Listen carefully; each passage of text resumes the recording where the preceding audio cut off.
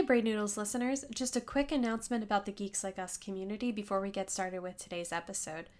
Did you know that Geeks Like Us has a Twitch channel? This upcoming week, July 6th through the 11th, we are actually hosting a fundraiser for the organizations related to Black Lives Matter. Join our creators and our special guests as we continue to dive through the lore of Bloodborne, learn how Life is Strange can be used in classrooms to teach our students, and even how to be a pro-social gamer, especially in environments that might not necessarily be the nicest to us. You can find us at twitch.tv/geekslikeus, and yes, that is geeks with 2 3s. Come join the conversation, just watch us play video games, and help us raise money for great causes.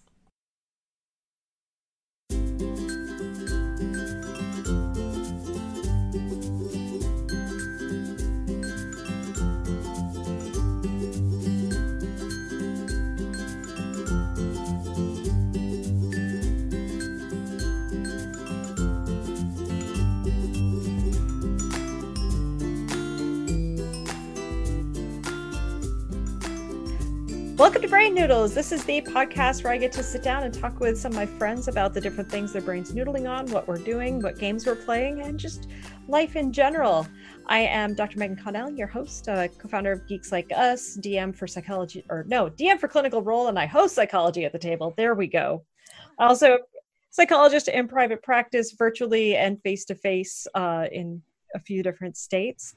And I'm joined today by 2 amazing people. I'm going to go to our sort of newish guest who's only come on a couple of times. Amelia, can you introduce yourself?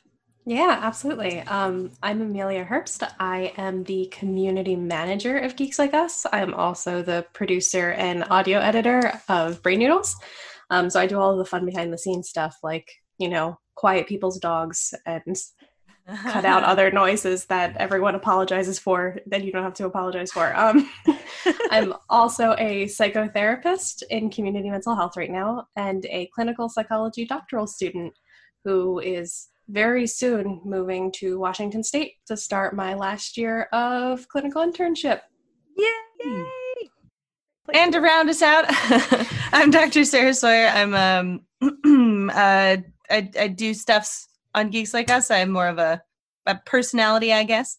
I'm here.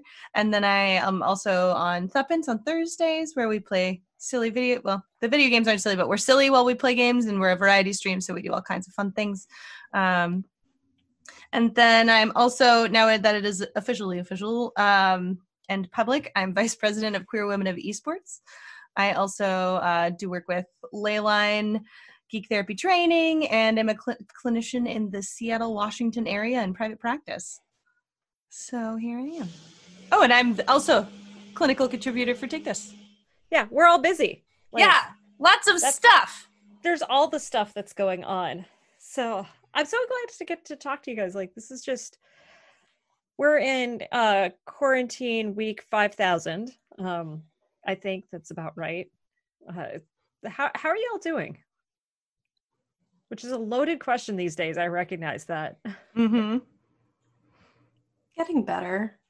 At least with the quarantine part of it. I think I'm officially at a place where I would have been anywhere at this point, which is other than a class that I'm teaching and, seeing clients.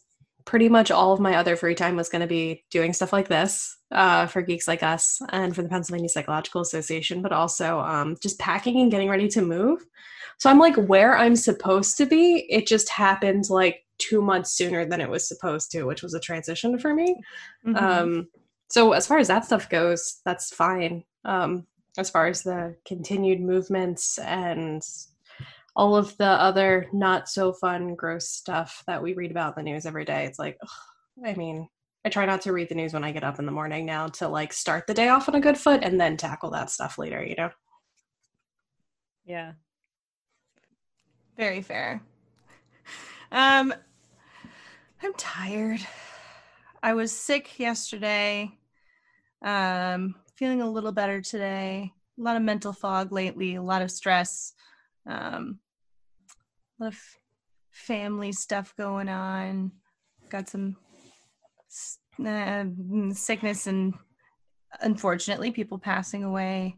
It's all unfortunate, and I'm also finding moments of happiness and funny little things that are happening. I'm finding resiliency during this time and small things to enjoy or embrace. Yeah, that's how I am. Yeah. I think that noise kind of sums up how like there's definitely like a lot of anxiety that just comes, and like it's it's just such a strange time. Mm-hmm. And like trying to understand like being conscientious and thoughtful about like how to go out and engage in the world, but also to not let fear dictate everything.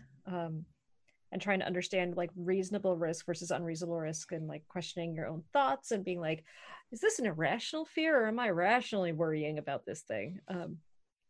It's weird. I don't know. That's the summary of the whole thing. It's a weird time. Mm-hmm. And how have you all been doing? Like, what have you been playing recently? What are the games that you're enjoying? You first. Let's see. I'm still playing Stardew Valley. I think I've put about 60 hours into it at this point. I shared that recently, and it's a lot of time, and I'm just like, and I'm playing other games on top of that. I've revisited Borderlands 3, but I'm doing it on the computer because I have friends that want to play with me, but then they've actually not played with me. So I'm like just slowly making my way through the storyline again by myself. Nice. Other than that, I started Assassin's Creed Origins, which probably one of my favorite times in like history is ancient Egypt. So that's one of the reasons why I wanted to play it, because I love ancient Egypt and the mythology there. I don't like the whole having to be a sneaky assassin. I've just got done playing a bunch of games where I was a hack and slash. You run into situations with a sword and you just swing, and then like you are successful for the most part. So I'm trying to get used to those mechanics, but I mean, it's beautiful. Like the graphics are amazing, and I'm enjoying just running around and like looking at like the statues and like pyramids and stuff. So that's what I'm doing. That's awesome. I've been playing Animal Crossing. Take a shot. Take a shot. Yep.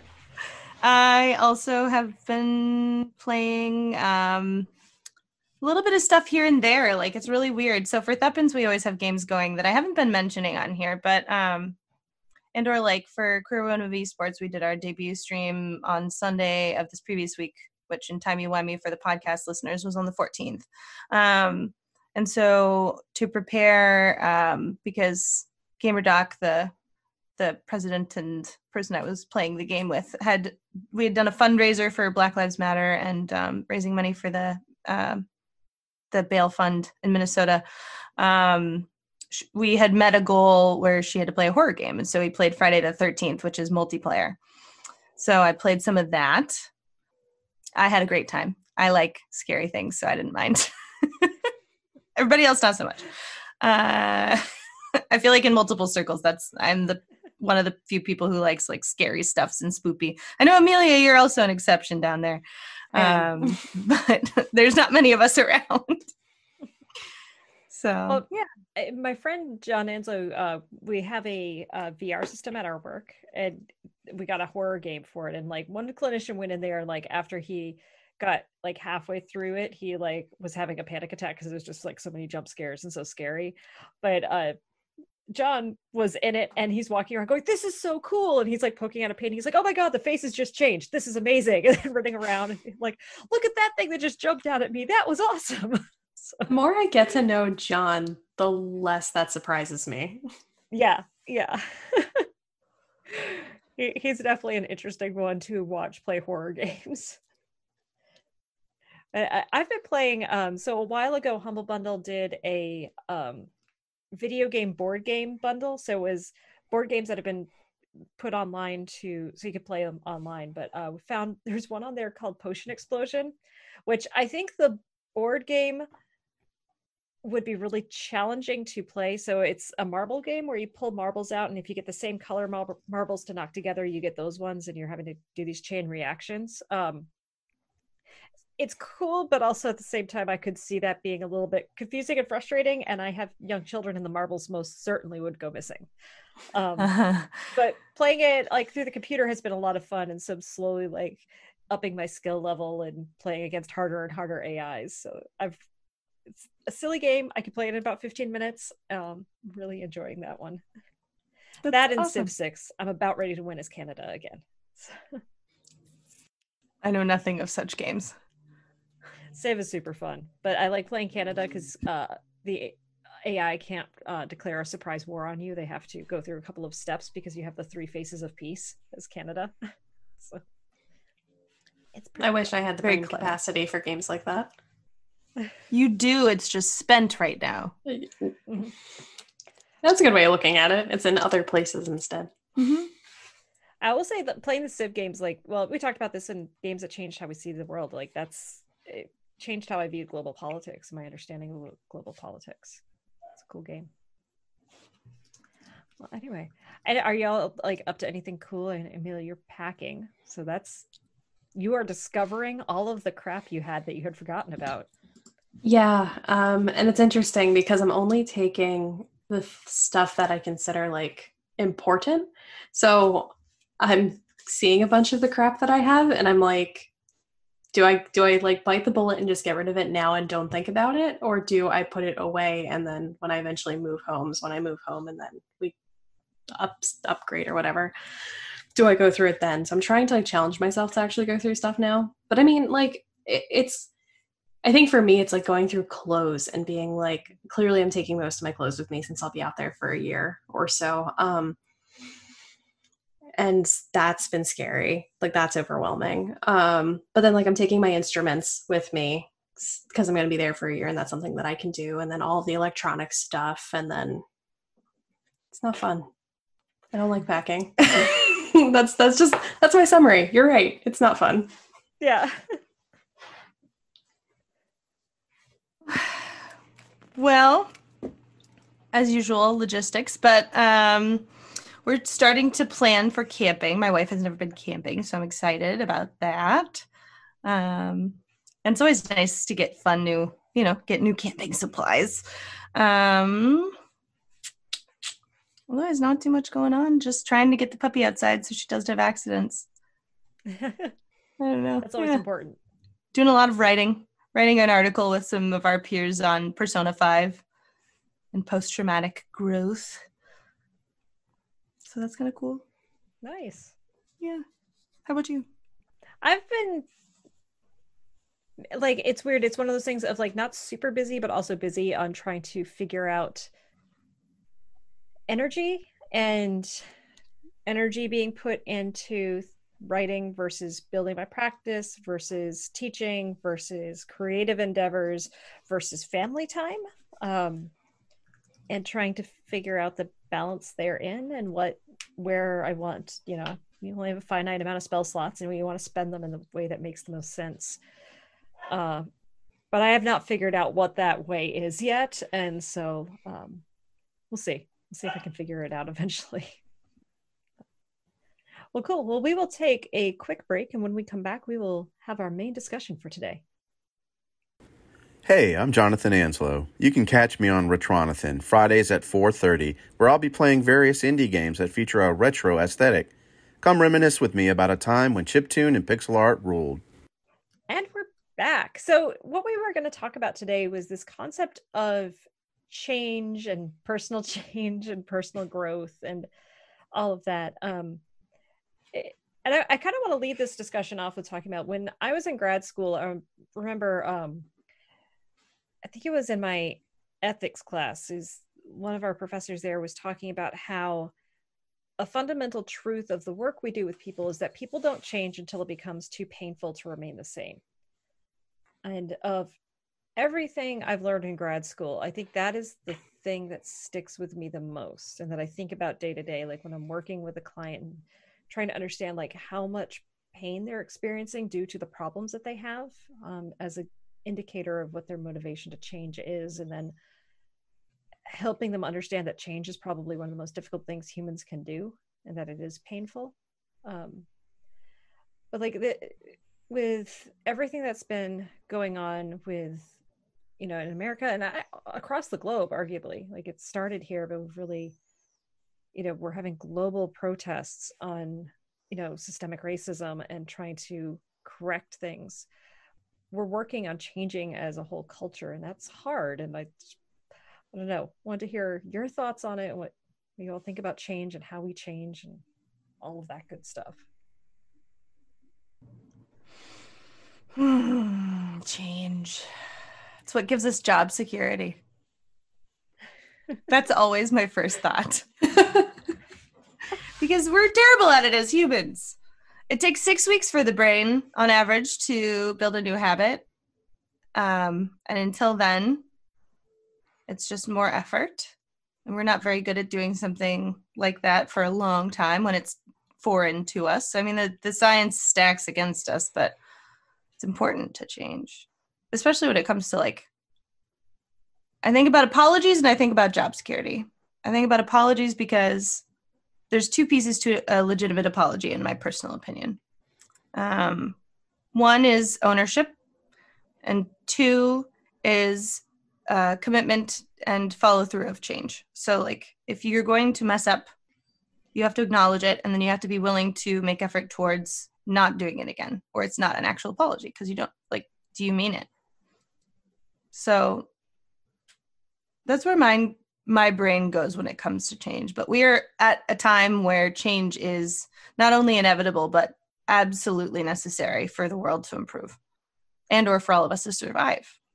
Mm-hmm. Wearing masks is a big change. Right now, a lot of people are tired of the effort it takes to protect themselves from COVID and forgetting their masks or not wearing their masks or relaxing. And this is the time to double down rather than, well, not double down, but at least maintain.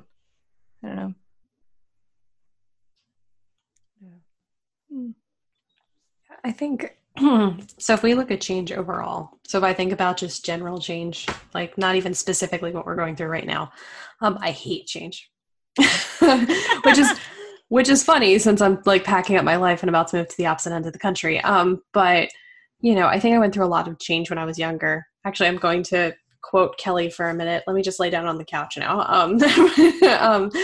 I went through a lot of change when I was younger, and I think that for me, keeping a homeostasis and not changing, it's a control freak thing for me. I've been so much more flexible the older that I've been getting, and clearly since I'm willing to move across the country and away from my friends and family, I'm more open to it. But I think that I never, probably because, we don't change until things are painful. And I think at times I didn't like change because change was painful. Just having to come out of the homeostasis and be able to tackle things head on was just too much. For some reason, this is a lot about me. So if we have any other psychologists that are listening to this, they're like, what's your family like? Anyway, for the record, I study systems. So that's the one reason why I'm just what's my family like? But in a lot of cases, change is good. In most cases, change is good. Even if change is bad, normally in some cases, I know that there are people that'll be change is not always good. Something might still be good that comes out of it. But then I think about the mask example for COVID. It has been, so I've been leaving to go to work. I work in a community mental health center. We use this program that's a little hard for me to put on my laptop. So there's only 6 of us in the building, I think. So I still drove into work during this whole process because technically I was considered essential. And because I was doing that and because I need to wear my mask in the common areas, I have gotten so used to grabbing that mask before I walk out of my office, before I get out of the car. So for me, as much as I hated that change when it first started, it already became a habit for me. And I'm trying to spread that optimism. And I think that we don't realize how flexible we really are, especially if we're doing something over and over and over again. If us wearing masks becomes something that carries on throughout the summer as we go into public places, I think a lot more people are going to realize how they're still looking for it, even after things might become safer again for us, When I think about I know some people who have kids in daycare, or were in daycare, and in the before times. And one of these people had shared with me about how their child's daycare enacted a new cleaning protocol this previous year, where all door handles get sanitized daily.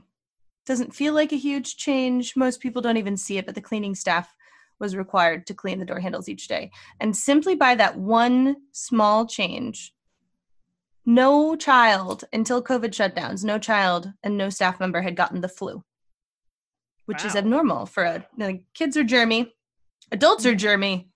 But then I also think about, like, when it comes to the idea of personal change, like, I don't know. I kind of roll with change. It depends on the kind of change that I'm required to make. Like wearing a mask, I'm pretty flexible about it. I tend to be a fairly flexible person in that sense. But when it comes to like big scale change, like coming out was a big, that's a lot of life change. But we think about change, and the older we get, the more used to change we are, and yet the less changes we have to understand or make. And so then I feel like there's that dynamic between, like, for kids, that's why they like to watch movies over and over and over, because there's so many surprises in life, so many changes to make, so many adaptations to things they don't understand, or changes to viewpoints they thought they understood, that like finally something they can rely upon, know, and be the expert about, because there's so much evolving around them. But I find that it's helpful when we think about either making changes that are, I do really well when I have changes in habits, for example, that I can automate. So like if there's an alarm to remind me, like I have an Apple Watch, it tells me to stand up every hour. And working as a therapist, we do a lot of sitting. And so it's really great because it reminds me to stand up. And that is something that I did not have. That's a change, but also it's automated. And so I don't have to think about it, but it's something that's adapting my habits. So finding ways we can automate is something that I really enjoy, because then I don't have to worry about it.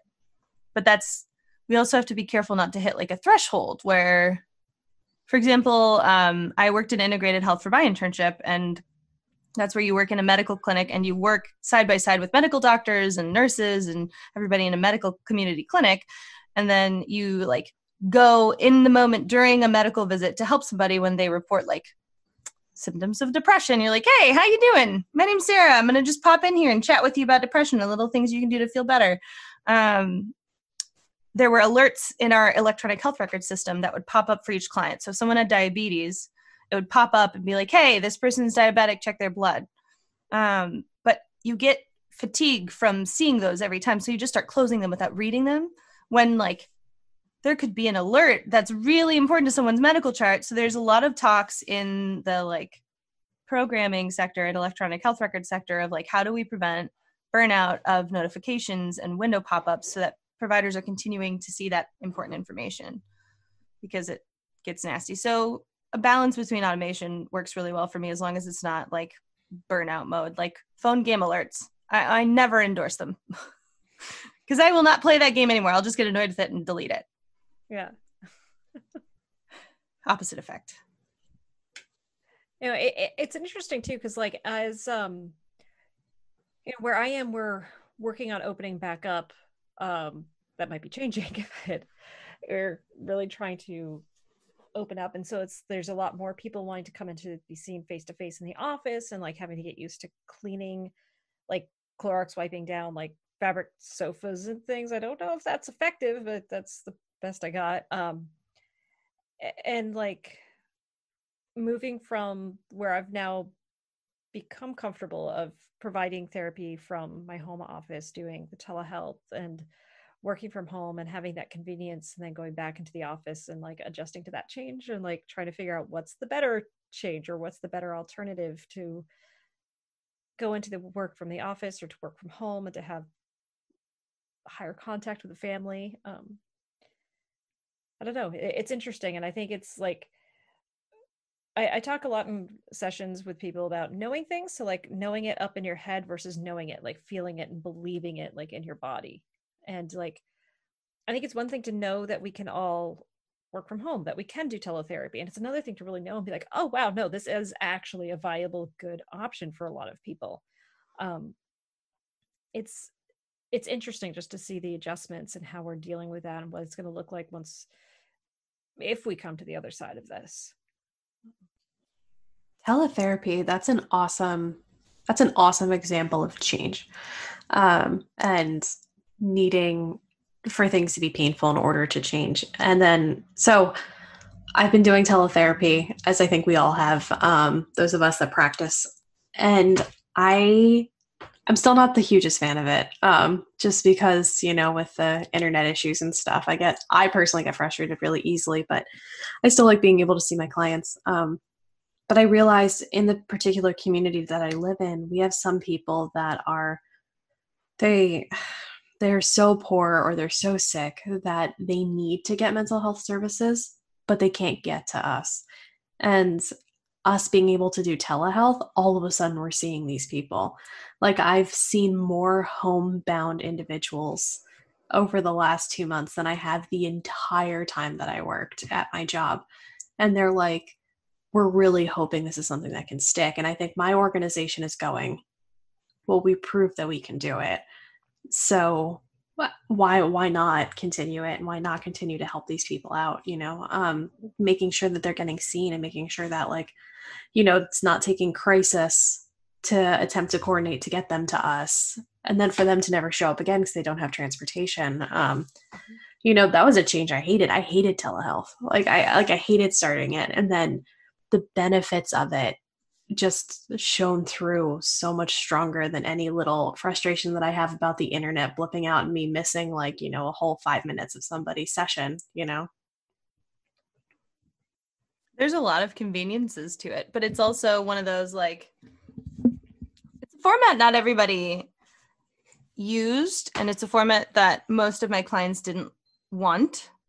And I totally understand that. And we talked about it. I shared with them their options. And then when we tried it, they were like, oh, this isn't as far off as I thought it might be. But I noticed I have facial fatigue. I emote more, but my face muscles have become better. I don't know about y'all, but but then there's also the changes of where are you telecommuting from? Are you telecommuting from an office that is closed, but you are still in the office? Are you telecommuting from home? I have 2 dogs. They're barky, so it's hard. Changes the challenge. I was slowly but surely sound dampening my entire office in the before times, and now it's how do I transition all of that to my apartment? Well, and it's interesting too, because I think about just how much the working from home is changing the work environment. Several companies have finally realized that employees don't need to be in the office to be effective, and that you can be effective while working from home, and that things like Zoom calls and other things are great ways to connect and still check in with one another, but you don't actually have to physically be in the same space. And that could have some really interesting, long-lasting ramifications for the workforce and what our quality of life looks like. Because if you think about, Sarah, you live in Seattle, the rent is a little high there, right? Just a little.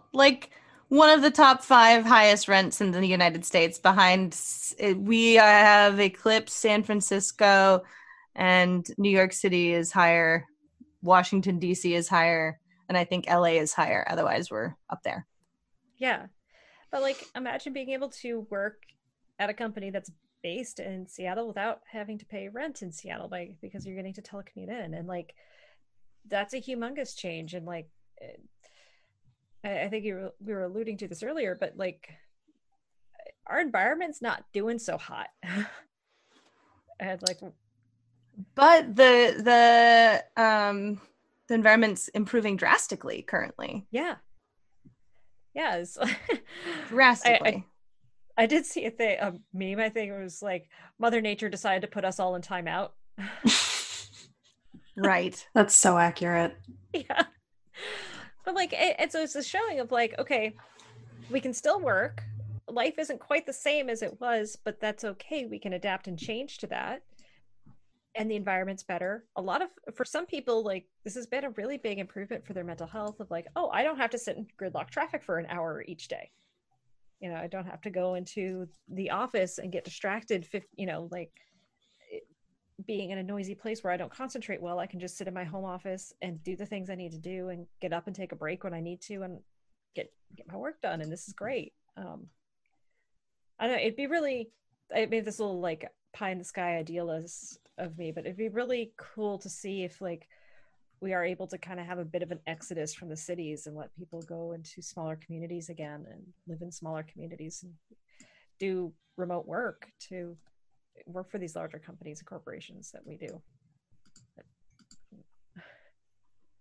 That would be lovely. I also know from an accessibility standpoint, it's a lot more accessibility friendly to be able to work from home or have different adaptations with telecommuting. And I'm worried that workplaces are going to be very hurried to move back because it's revolutionizing the way we all have to interact in a workplace where like we can't have an open door policy when we're miles apart. Sure, but you could have open workspaces. You could do body doubling, but that's foreign to a lot of people. What if they don't know how to work Zoom or like, what if they don't know how to work whatever telehealth app? Like I was so thankful that last year, as much as it was awful that I had a family member have surgery and I had to go home and help support them in their healing process, I had to figure out telehealth sooner than COVID. And I had a contract. I had the like paperwork in place for consent and everything else. And I had the app downloaded. Now I have to pay for it because so many people went to it because it was a free HIPAA compliant app. But now I pay for it and it still works great. But I had that set up before COVID and I just had to change some of the language, which was great. But that's a change that a lot of us had a big uptick in having to figure out. Or like, parents working from home, yeah, right. Talk about a change for everybody. Yeah. Ugh. That's a lot. No, that's true too. Like teaching remotely and like understand, and like there's this hard thing too of like we are all going through change and like we're changing, we're adapting, we're being cool about it for the most part, right? But then it's also humans crave stability. And this is part of why we don't like to change, because change by definition is not stability, it is something new. And so like we're adapting, but then it's like we're trying to also project into the future so that we can try to give ourselves the illusion of stability. It's like if I can predict something, that I can control it. That's not true, but we like to tell ourselves that. It makes our anxiety feel better. But it's such a challenge though, because like we can't look into the future. I know a lot of people I'm working with are getting ready to go off to college and they're not sure what that's going to look like. It's this thing of like, well, I'm being told that we're going to go for the fall semester, and then after the fall semester, spring semester is completely online. But they're going to go physically for fall semester. Mm-hmm. Oh, that's weird. Yeah. Well, I would imagine it would be the other way around. But that still might change too. Like we haven't gotten word from our public schools as to what they're doing this fall. We know the school year is going to start 2 weeks earlier than it normally does. But that's it. Like we don't know if the kids are actually physically going into the school or if it's going to be going part-time into the school and sometime at home. And so like trying to figure out how do we work and what does that look like? Yeah. I think for my clinical internship, they've been working. So where I'm going, not what I'm currently doing, where I'm going, we're actually supposed to have a meeting. Me, the other clinical intern, and our training director were supposed to get together and talk about it. And even she's like, I'm going to answer the question you both already have, which is we don't know what it's going to look like. We don't know if we're still going to be at home. We don't know if we're going to be in the office, but doing telehealth. We don't know if we're seeing clients face to face yet. Like the university that I'm going to is supposed to open in the fall, but we don't know what counseling services is going to look like because that's a lot of close face-to-face time, which is what therapy technically is. And so it's just like, and it's hard, especially for someone like me. I'm purposefully moving out there to be close to the university. And I am perfectly okay with moving for the year, even if it all ends up being online. But it's also, still kind of at the same time, it's like I mentally had a different idea of how this was going to look. And now all of a sudden it's like, who knows? I might move out there and sit in an apartment the whole time that I live out there. I mean, I'll bug There's good Sarah. nature things to visit. Yeah. Lots of hikes. I'm going to have camping gear. Oh. Yeah. That's just it's hard, and like when we think about like as our culture is trying to change, and like there's a podcaster and YouTuber I enjoy their work, CGP Grey, and he talks about this concept of like the necessary lies of civilization, and that there's certain things that we just tell ourselves are true even though they're not true. But if we didn't believe them, our society couldn't operate the way it does. And I think like a few of those lies are really being challenged in big ways. And we're kind of at this point where us, meaning like us as a full culture, are deciding like, are we going to continue to believe that these lies are true? Or are we going to actually like acknowledge that, no, the emperor does have no clothes on. He is naked. There is no fabric. We need to do something about this. Strange. Mm-hmm. But then the world's also changing in a good way too. Mm-hmm.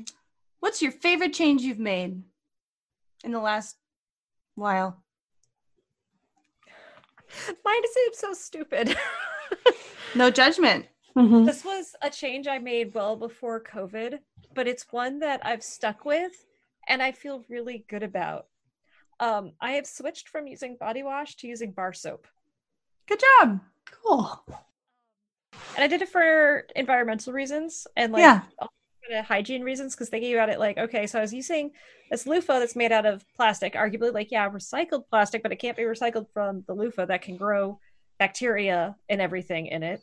So I'm taking plastic and bacteria and using that to clean my body. It didn't seem to make sense. And then getting the soap in a plastic bottle when I can just buy soap that comes in a little cardboard box that's going to decompose and just use the soap. Mm-hmm. It's a stupid change, but I'm enjoying it, and I always feel like, yeah, I like that I'm using soap. That's excellent.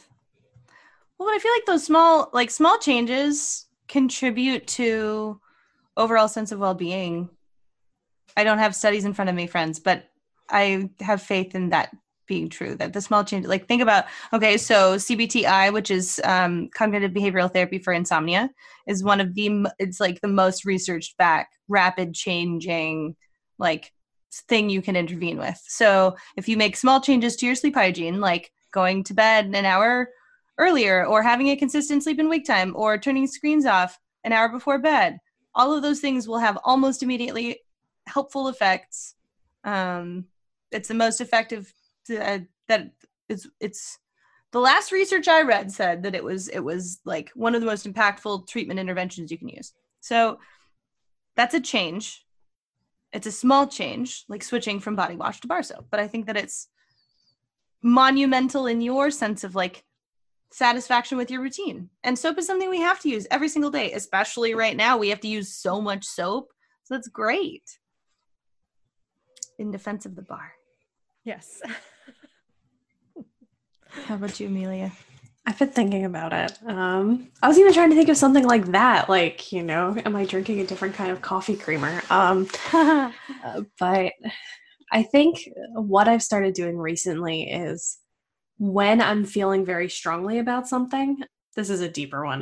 When I start feeling strongly about something, and if it involves another person, or if I can talk to somebody through it, I am addressing that sooner rather than later. I've definitely been a person in the past that I will sit with something until it like eats my insides out. Like, for instance, I had a conversation with Sarah about something that happened at PAX West, and I didn't talk to her about it until January, and she was just kind of like, oh, well, this is where you thought differently than what I was thinking. And I was like, oh, that's good to know. Maybe if I would have just said something sooner, like I wouldn't have sat with it for months. Perspective is everything. Exactly. Yeah. So nothing wrong with Sarah or nothing wrong with our like friendship. No, it was just we're kind of one of great. those things. It that was a really just heartfelt conversation. I was happy to help communicate and get on the same page about that. It was enlightening. At first I was like, wait, what was that topic? What was the conversation? And there's like, oh yeah, I remember now. it just came up today because I, once again, instead of waiting months until something else happened, we got off of a meeting, around 1, and I texted our friend, Dr. Emery Daniels, and I said, if you have like 5 minutes, can you talk to me? And he's just like, okay. And just being able to quickly be like, okay, I just want to clarify something with you, / blah, blah, blah, blah. And like getting that whole conversation out of the way right after I started like not knowing how I felt about something, it just helped to get the clarity immediately. And that's a huge change for me. I'm typically like, I'll figure it out. I'll hunker down. It'll come up, in the next week or 2 or 10 or years, and it'll be fine, Totally. Proud of you. Good change. What about you? For you, Sarah? Yeah. Well, as I said, I mean, okay, so for those listeners who don't know, although I'd be shocked at this point if you've heard our previous episodes, I have ADHD. So I'm pretty good at rolling with change or like am very flexible with things shifting. And so I think for me, a change has been trying to reinforce routine and not overloading my plate. And so it's kind of a two-parter in the same vein of like, how do I create structure for myself? How do I make sure that I have everything I need at my fingertips? How do I promote my own like ability to focus and do stuff? And so I've been figuring out that system. And so I'd say the biggest change that I'm really proud of is probably just coming up with a way to get myself organized in this new time and this new like everything. Like I was like, how do I get this thing from that place, from the blah blah, how do I do telemedicine, like all of those things? If I'm overwhelmed, my brain, being the jerk that it is like, just don't worry about that right now, don't do that right now, you can just do, what about this other thing? You have like 8 things on your plate, just do the other thing. And then that thing that I was avoiding just keeps sitting. And so I'm trying to stop that system from happening when literally everything is different. So routine, I guess. That's an important change. Yeah. Which is it's an evergreen chore. That's never going to go away. I will always have to continue harping on that. Well, there's lots more we could talk about with change. We'll take a quick break. We'll come back and talk about what we've been noodling on and some other things. Hey Brain Noodles listeners, did you know that Geeks Like Us has a Discord server? We want you to join us to talk about your geeky interests, or even just to come by the Brain Noodles channel to discuss what you've been noodling on. Our Discord information can be found on our Twitter at G33KSLIKEUS. We hope to see you there. We're back. I want to do something though, since before we jump into what we've all been noodling on, I want to hear like, what are some things that you all have been doing for self-care and like just to take care of yourself? But like, what things have you been enjoying? Like, just bringing a little bit of breathing room into your life. That's an excellent question. This was the question I hated answering on internship interviews. I don't know what breathing room is. Can you tell me what that is? The beginning of this episode where we all said we're busy. Yes. My life is like a corset if you're talking about breathing room. Hey, corsets help me breathe. Like they're awesome. Really?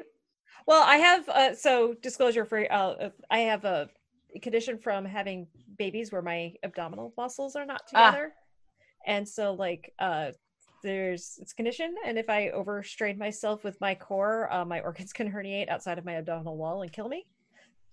Let's not have that happen. Agreed. Let me actually like live a life and do things and not have to worry so much, because That's awesome. according to medical coding, to get my abdominals fixed, it's coded as a tummy tuck, which is not covered by any insurance or anything. That's absurd. That's insane. Yep. Nice deviation. I guess I can jump in. So I've been doing 2 things.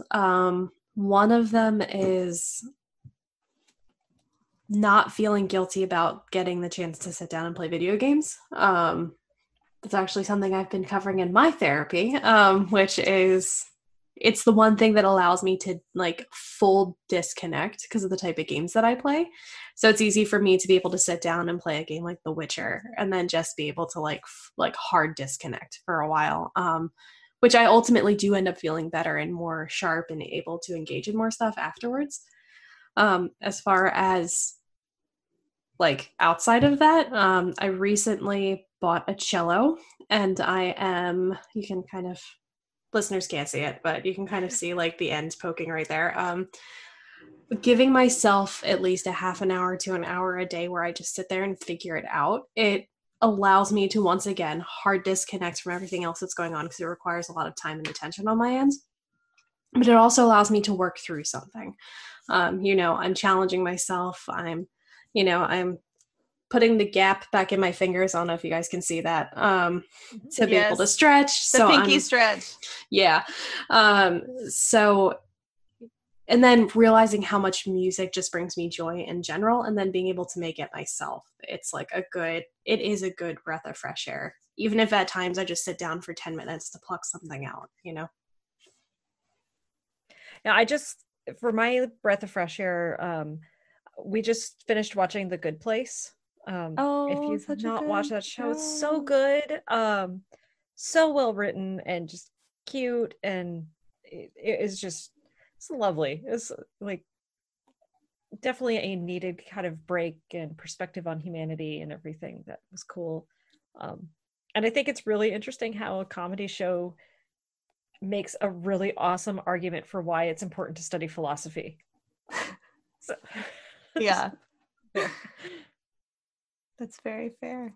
I was talking about The Good Place today with a client. It's a good show. We were talking about moral choices, and it's hard sometimes when you're trying to do well.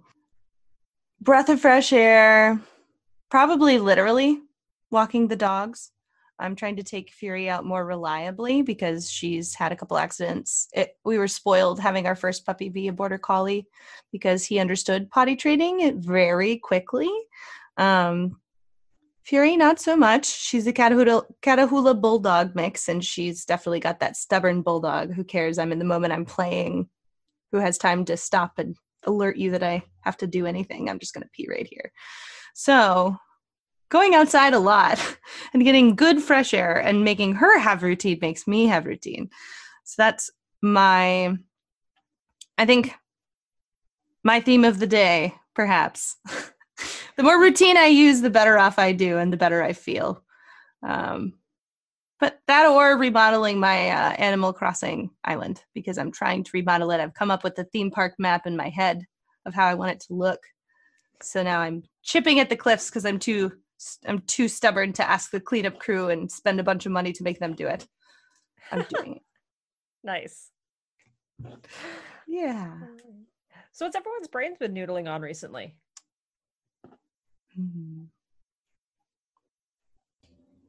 I'm still looking for a place to live. Let me know if you want any tips. I might have to ask. It's just having to look from all the way out here. So I'm actually, barring that we don't have any other major outbreak in the next month for COVID and things don't get shut down again, I am planning on taking like a 2-day trip out to Washington to physically look at physical locations. Maybe not necessarily to actually view the inside of the apartment. That's a, single woman safety thing to do, to look at areas. Yeah. But so that's a big thing. So really trying to narrow down a list, trying to get that together. Other than that, trying to create a routine again. My schedule was my routine prior to COVID, and then it was a good 2 months of me just floundering around constantly. So I'm trying to do that again, especially if I end up being in a situation where I'm going to be working from home. With clients, I need to organize my brain a little bit better. Very fair. Nice. I have been noodling on Persona a whole bunch. For those of you who don't know, it's a JRPG game series about a group of wily teens trying to create some vigilante justice in the world, particularly Persona 5. And so for those of you who also watch Thuppence, listeners, you'll probably already have seen it. But we're contemplating playing Persona this Thursday, and I'm very thrilled about it. Because it's a bit weeby for those of you who know the anime world. The bad guys that you face, it's a turn-based combat game where the main impetus of the game is social connection and bonding and healing with your peers. And so it's very fascinating as a psychology person, because Persona 5 in particular has critical themes of trauma all through it, and post-traumatic growth and healing. So it's really cool to play and see people like overcoming some pain that they've been holding for a long time that sometimes debilitates them. There's also a character that is like, basically they've endorsed that they designed her to be autistic, and it's really cool to see that done fairly accurately. And she becomes part of the team, and the social acceptance is beautiful. So Persona, I've been noodling about Persona a whole bunch. But awesome. The baddies you face are weird and sometimes shaped like penises, so there's that. I know. So I've been noodling about licenses, actually. Just maybe a weird thing, but there's been a few headlines in the news recently of news outlets portraying things that just are not true, or so grossly misrepresenting what's going on, it's almost like creating a fiction. And I keep wondering, like, should there be a licensing process for members of the press? And like, if we're having a huge issue with police brutality in America, and like, should people who work in public service have to be licensed, like doctors and psychologists? They're, and I don't know if that's the solution, but it's something I've been definitely noodling on a lot in my brain, of like, what could that look like, and what would the benefit be of having a licensing board for different professions, and what would the benefits be, but what also would the drawbacks be, and would that,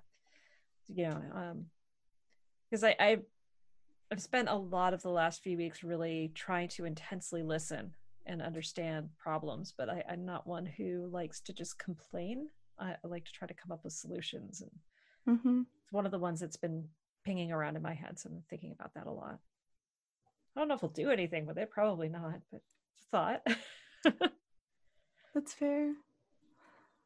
And there's that balance between like rules and gatekeeping, and like how people use it and abuse it or not.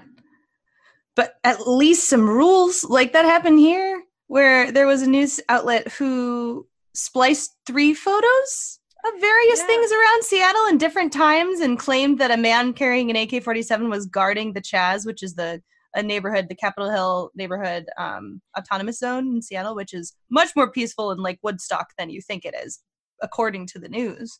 But it's like, that's not even close to accurate anymore, and it's concerning, because it's like, how do we, to what standards do we uphold certain organizations, especially with the speakerphone that they carry? And like, that's it. Listeners, if you think about like a lot of the way we talk, we really try to give like, this is my evidence for this is why, we try to explain our rationale, because we understand that being people who have studied human behavior and understanding, like, we have a code of ethics that we are supposed to follow, and if we don't follow that, there are actually very severe ramifications for us. Have you guys ever heard of the Oatmeal? Yes, it's a comic website. Yep. Not a sponsor. The Oatmeal, there's a comic that I've been referring to always in therapy with clientele and or in life, but also there's a comic by the guy who draws the Oatmeal that I like to refer to that actually makes a lot of sense in our conversation about change. And I should look up what it's called. It's something like, you won't believe what I'm about to tell you. And I think he even has a poster of it because it's so popular. But it basically starts out talking about how, like, the beliefs, and he does give receipts. You're not going to believe what I'm about to tell you. And he starts out talking about like, there's reasons your brain does this. It blocks out the information that's new that bugs you. But like, for example, George Washington had wooden teeth. What if I told you that he had dentures that were actually made of gold, lead, hippopotamus, ivory, horse, and donkey teeth? You'd accept that, right? Because it's not as like, it's not inflammatory. It's kind of weird. It's silly. It's kind of gross to think about, but it's not bad. Now, what if I told you that his teeth were made from slaves' teeth? How does that hit you differently, and why? Because the brain doesn't like, there's something that exists called cognitive dissonance, where the brain doesn't, you two know this, but to the world, listeners, cognitive dissonance is where there's like, for example, it occurs mostly with us where our values don't match our behaviors. So like if I really value like human rights and equality, but then I behave in a way that contradicts that, like say I engage in a passive aggressive or aggressive act of racism, or I engage in a microaggression, which is abundantly common because I grew up in, speaking of systems, a system where I, as a white woman, have privilege and have been like, socialization has led me to things that I don't see that I do that push me up and push others down. That is in conflict with the value that I have about equality. And so then I'm particularly uncomfortable because my behavior is not matching my beliefs. Much like on a piano or an instrument where you push two notes that are too close together, the concept of dissonance is like, it's uncomfortable because they're too close, but they're not right. It doesn't fit.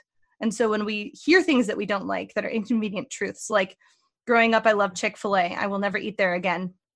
Mourning the Chick-fil-A sauce, but they fundamentally do not support LGBTQ as like a belief system, and I am queer. So I have to draw that line with my wallet, and that is a personal choice, and that is not stating the beliefs of Geeks Like Us or anything. That's just an example of how, for me, like I had to come to peace with that, because as a person who is gay, I have to respect myself in that way and not support a business that does not support me. So that is how I came to odds with it. But change sometimes happens because of that discomfort, because we have this cognitive dissonance, and there's things like the news is supposed to be the place where journalism exists, where they tell us the cutting truth, the truth that is really deep and that no one wants us to know, but we know anyway.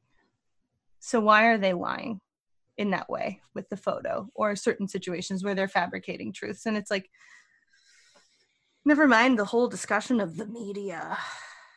Yeah. Ooh, what a rabbit hole. Oh yeah, that's a hot topic for me too, Mhm. since I study violence, and I don't necessarily agree with what they do sometimes. Mm-hmm. Yeah.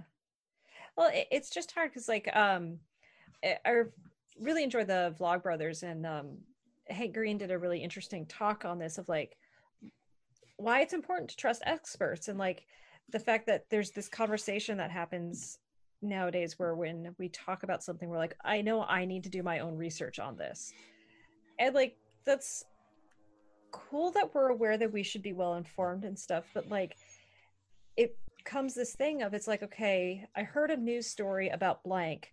Do I really want to spend 2 hours researching blank so that I can have a fully informed opinion? Because like sort of the idea of the news is like, we're going to give you a quick summary of blank to let you know kind of what are the important things you need to know about it. Which is of course always going to be biased of what are the most important things of something that you can spend hours or years studying.